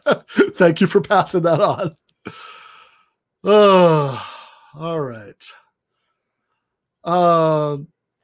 Yeah, no, that lived experience can be very helpful for, right? Like if you've been to protests and you've seen how the police react to it and all that. Yeah, absolutely. Would not dispute that point. All right.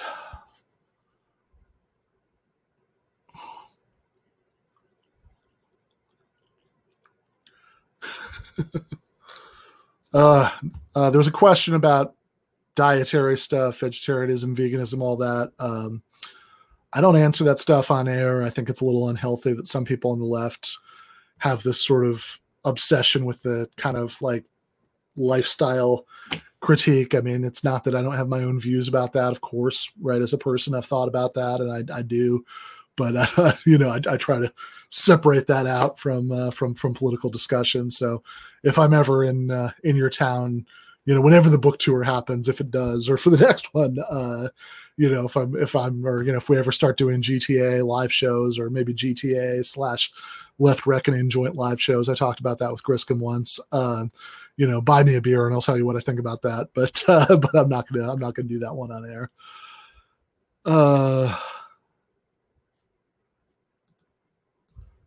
Cool. I will check that out.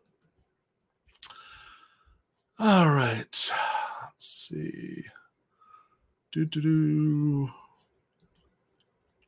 Yeah. Jason and Pascal are very good on this stuff. All right. Well, hey, this is actually, I think I've already answered this one. Although if you feel like there's a part of your question that has kind of remained unanswered, let me know and I'll do my best. Okay. Let's see. What is your opinion on whether young Marx and mature Marx are compatible? That's an interesting one. This is going to sound like a lame cop-out, but I think it really depends on what dimension you have in mind. I mean, I think broadly, yeah, for sure. But I also think that sometimes some Marxists, so I mean, I know there's the view that it's like, okay, like there's a certain kind of Marxist humanist view that says that like young Marx is this like totally different kind of thinker from old Marx. And I think that's probably wrong, or almost certainly wrong. Yeah, no almost about it. That's just wrong. But I think some Marxists go too far in the opposite direction and say that like they kind of act like, one day I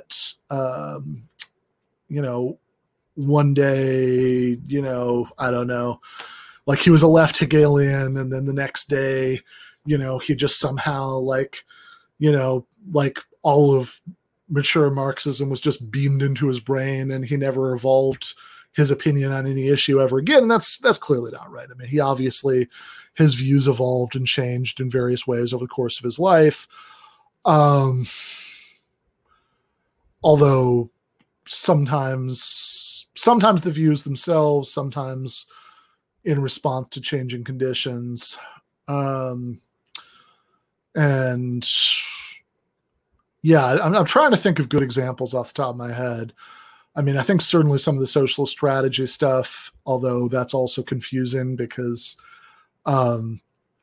like in the Communist Manifesto, he just talks about winning the battle for democracy, kind of achieving political power. Famously, after the Paris Commune, he says, "Oh, this, the lesson is, this is like, we were wrong in the manifesto to act as if we could just seize control of the existing state. We have to like smash it and have a new state." But then like at the same time that he's saying that, like almost literally exactly the same time, like 1872, if you read his La Liberté speech to the First International, he says that in countries like the US and the UK, socialism can come about through this like peaceful electoral process that, socialist parties, workers can just vote a socialist party into power, and, and it can carry out its program that way. He still thought that there would need to be, violent revolution in European countries that were ruled by monarchs. But I think, so how do those two thoughts fit together, the state smashing and the electoral path to socialism? I don't know. I know Hal Draper has a book about Marx's conception of the state. I have not read, but it's an interesting question. And even I should say also that he did still worry that even when this kind of peaceful democratic transition to socialism he thought was made possible by advances in democracy. He's still worried that capitalists would respond to socialist government coming into power, more or less the same way that slave owners had responded to Lincoln coming to power, which is obviously not a totally unfounded concern. I mean, that's pretty much, Chile in, 1973, for example. But yeah, I guess to try to succinctly answer, I think what you're asking, I think in the broad strokes, the sort of later economic analysis, the more humanistic concerns of the early Marx, I don't think any of that is incompatible. I think that's all, certainly at least compatible with each other. Not that, all of Marx's views are, you can, they're detachable. I mean, you have to argue about it a la carte. I don't think he was right about everything. I think he was right about most things, but I don't think he's right about everything. But yeah, I think that answers that question. Should see. I think the Afghanistan question was, is China going to have more of an influence in Afghanistan if the U.S. pulls out? Maybe. We should still pull out.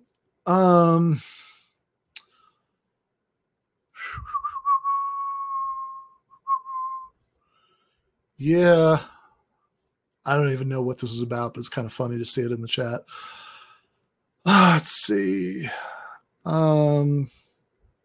Yeah, I think that's probably true, at least on some issues, that his later work only clarifies and refines his earlier work. But look, I mean, does he literally never change his mind about anything over the course of writing thousands of pages over the course of several decades? Probably not, right?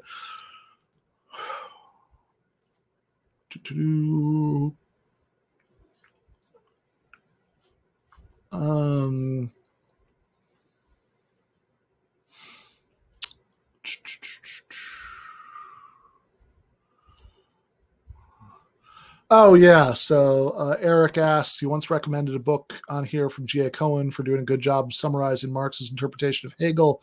What was it? Because I forgot. It was Karl Marx's Theory of History by G.A. Cohen. I think what I was recommending was the first chapter, which is really on Hegel's interpretation of history, but then he gets into how that influences Marx and how Marx sees all of that, later over the course of the book. But the first chapter is amazing because he really does do a remarkable job of sort of distilling what Hegel's saying into very clear arguments, which is a feat.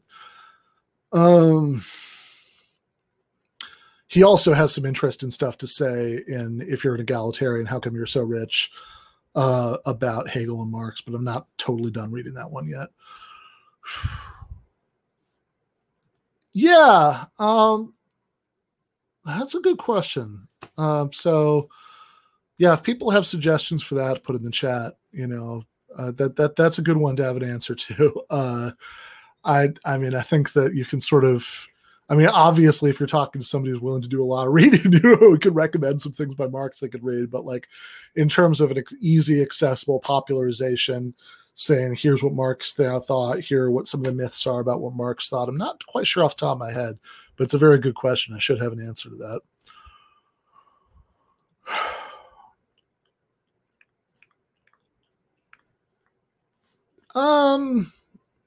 Yeah. How much do I read? A little bit. I don't get as much reading in general as I'd like to done right now, but I'm not like, I think obviously, yes, by training and inclination, my preferred way of doing philosophy is very analytic, but that doesn't mean I try not to be dismissive of continental philosophy. I think that like there are different styles of philosophy.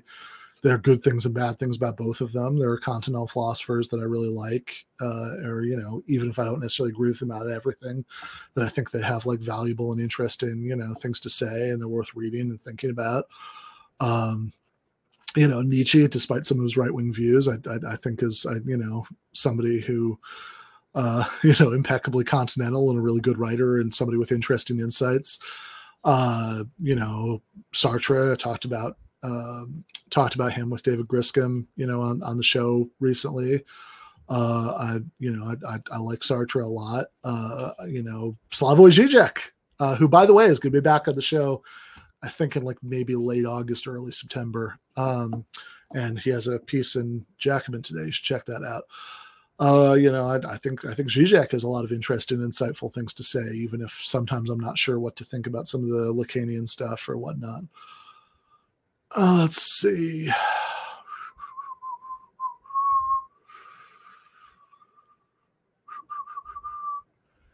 Yeah, I think you can get a. I think basically, yeah. I think that what you're missing, if you like, I think like there's a sense in which you can get that philosophy education, just with the library card, basically, or the, uh, uh, or Pirate Bay maybe, but I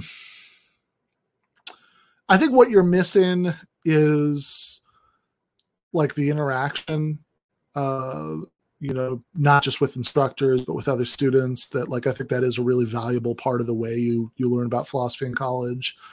But I don't know that, especially now online, there might be substitutes for that to be found. I mean, obviously, I think that there's something incredibly valuable about the kind of classroom experience for that if you can get it. But, I think, I don't know, maybe I have definitely toyed with the idea of teaching more online philosophy classes, outside of a university setting. So, maybe I can help out with that a little bit at some point. But yeah, I think you can. I think you can definitely be a philosophy dictat.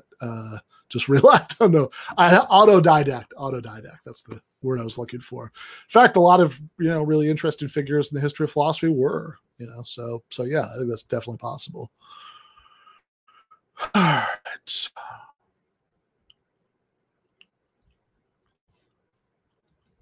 Oh, that's fun. Um,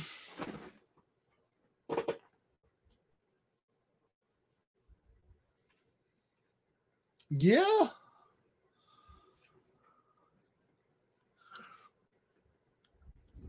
I mean, I think Aristotle's probably right about more stuff, but for writing style, certainly Plato.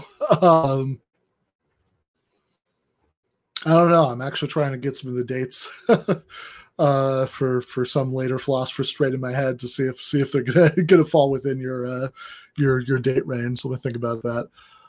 Let's see.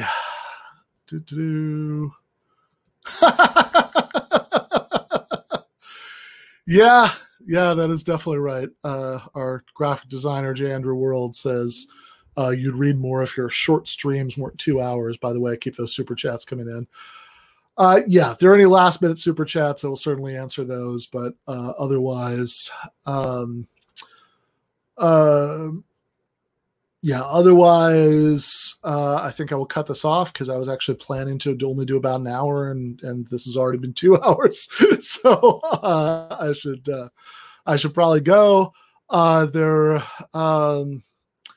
There will be. Oh, that sounds interesting.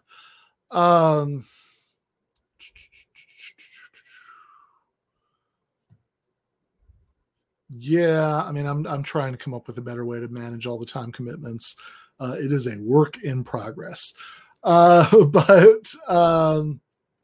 yeah. So let's see. Coming up, there will be some sort of Philosophy Friday with Jen on Friday. I've got an idea for that, but I don't want to say until I'm talk to her about it. I'm sure that's what we're going to do on Sunday for the Sunday night debate breakdown with Conrad Hamilton and Matt McManus. We are finally going to finish Zizek versus Hannon, I guess is how you say that. Not Hanan, probably. But yeah, we're going to do part 3 on Sunday. Inshallah, we'll finish that thing. And then on Monday, since we have already done in the past a Sam Harris is wrong about everything episode, and a Jordan Peterson is wrong about everything episode. So it seemed unfair to leave Ben Shapiro out of it. So on Monday, we're finally doing a Ben Shapiro is wrong about everything episode with Nathan J. Robinson and Gene Bajalan. Should be a lot of fun. A week from Monday, by the way, there's going to be the main guest is going to be there for a debate. He's going to be, I think he was like the libertarian candidate for governor in New York. So that one should be fun. Yeah, I don't know what binary economics is. I'm not familiar with that term. Sorry. So lots of oh my god. Okay.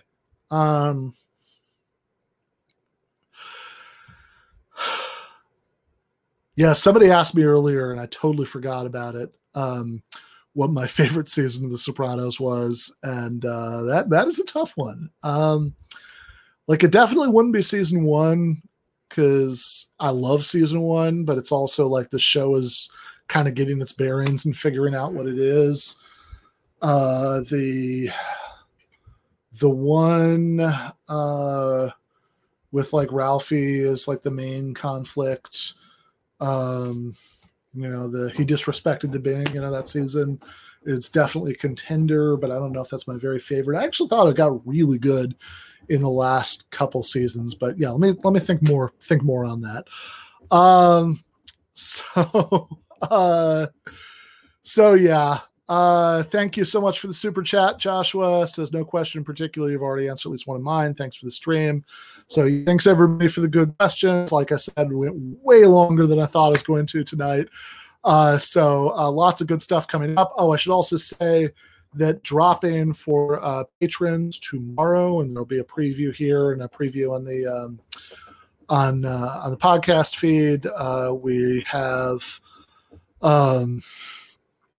we're going to so the patron episode this week is going to be my conversation with Jacobin staff writer Luke Savage about he wrote an article called something like James Carville is still wrong about everything.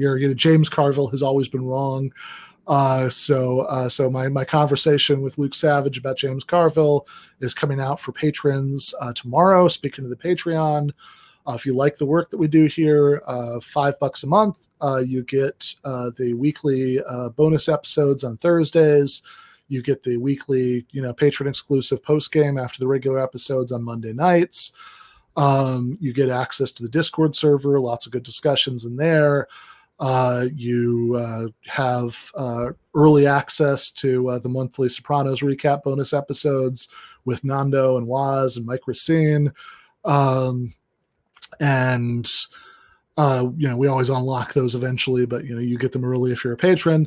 You also get Discord movie nights. I'm thinking for August we might watch The Young Karl Marx for that. And we have not done one of these in a little while, but we'll schedule another one soon. Discord office hours, group voice chats.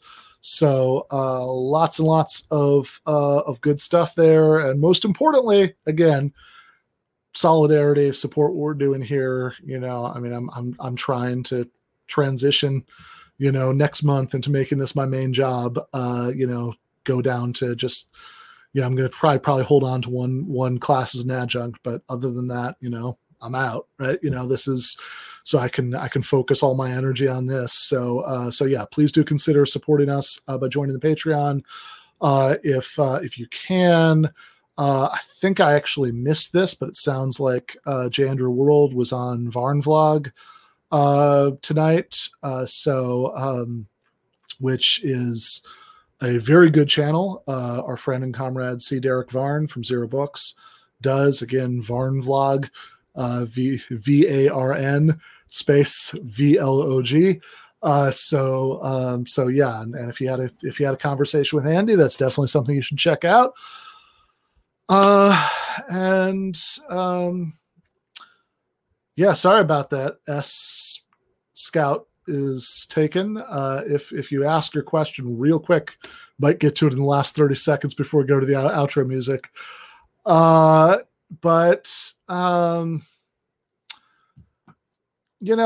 not gonna look. I come out of TMBS. I think about Mr. Door exactly what you'd expect me to think, but I think that getting sucked into the endless cycle of Jimmy said something dumb or offensive and getting mad at that, and people getting mad at the first group of people, it's something that I think is probably we're all probably better off with less of stuff like this. I will say that obsessive AOC hatred always seems weird to me. I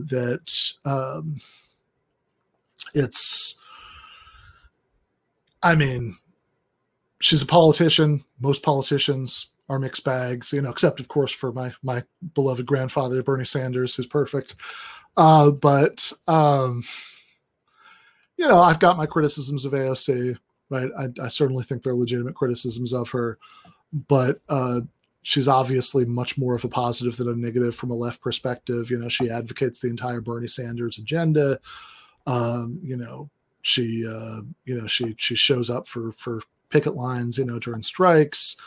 Of course, she's a net positive. And kind of obsessively hating on her always strikes me as like a sort of weird way of like, well, I'll put it the way I put it on social media earlier today. I mean, it strikes me as a weird and slightly gross algorithm pleasing way of posturing about what a hardcore real leftist you are without having to actually say anything of substance. And I don't like it, and I think that in general, right. I mean, even if it's more positive, I mean, the idea that like, Congresswoman from the Bronx, good or bad, is about like what half of left media is about now just seems very strange to me and very unhelpful. Don't do that, right? Be better. So anyway, yeah, theorizing with a hammer, that's also Varn. Got to have him back on this show soon. But in any case, yeah, I don't know. Obviously, having Michael Brooks on the brain right now, I think that's as good a place as any to end it. I mean, thinking about all of the endless, AOC discourse and the, Jimmy Dore versus whoever discourse and, and all of that stuff, I mean, we gotta, left media is not an end in itself. It's something that's supposed to serve the end of building left politics in the real world to change material reality. And to the extent that left media figures become the story, something somewhere has gone wrong, right? That shouldn't be the focus. And yeah, I mean, that line, that line from Michael, right? Like that definitely is, I mean, that's definitely a recipe both for a version of the left that's just much more tolerable in human terms and much more strategically effective. So,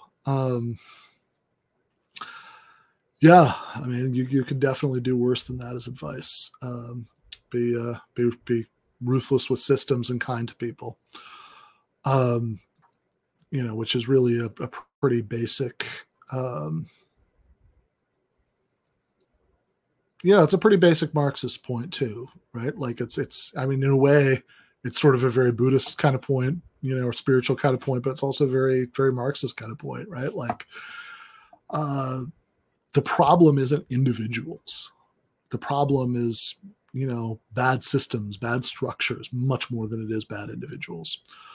You're going to get a range of human behavior and selfishness and cruelty and all that stuff under any system. But I mean, the fundamental problem is not, people having bad thoughts in their head. The fundamental problem is material reality and, and the sort of structures of our society.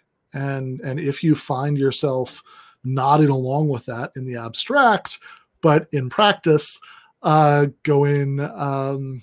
practice, like, you're like, yeah, of course, structural, blah, blah, blah.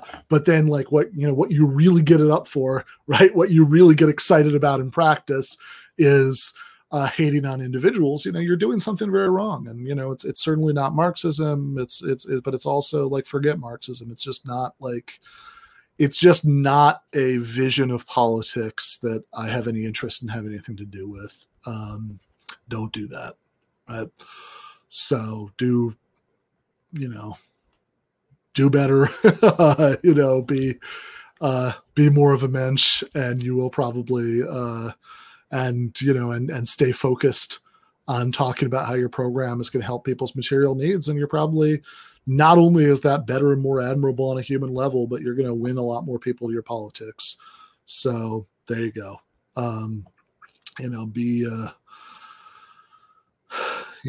Don't, like, if you're screaming at people on YouTube all day about how they're sellouts, you're doing something wrong. If you're, if like half of the things you say about politics start with, did you hear what, dumbass Jimmy Dore or whoever said, right? And obsessively hating him, then you're doing something wrong.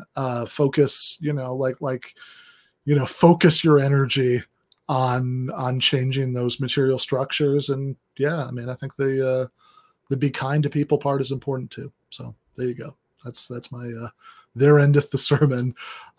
See you guys on Friday for Philosophy Friday with Jen, Sunday for the Sunday night debate breakdown, and then for the regular show with Nathan Robinson and Gene Bachelan on Monday. Left is best.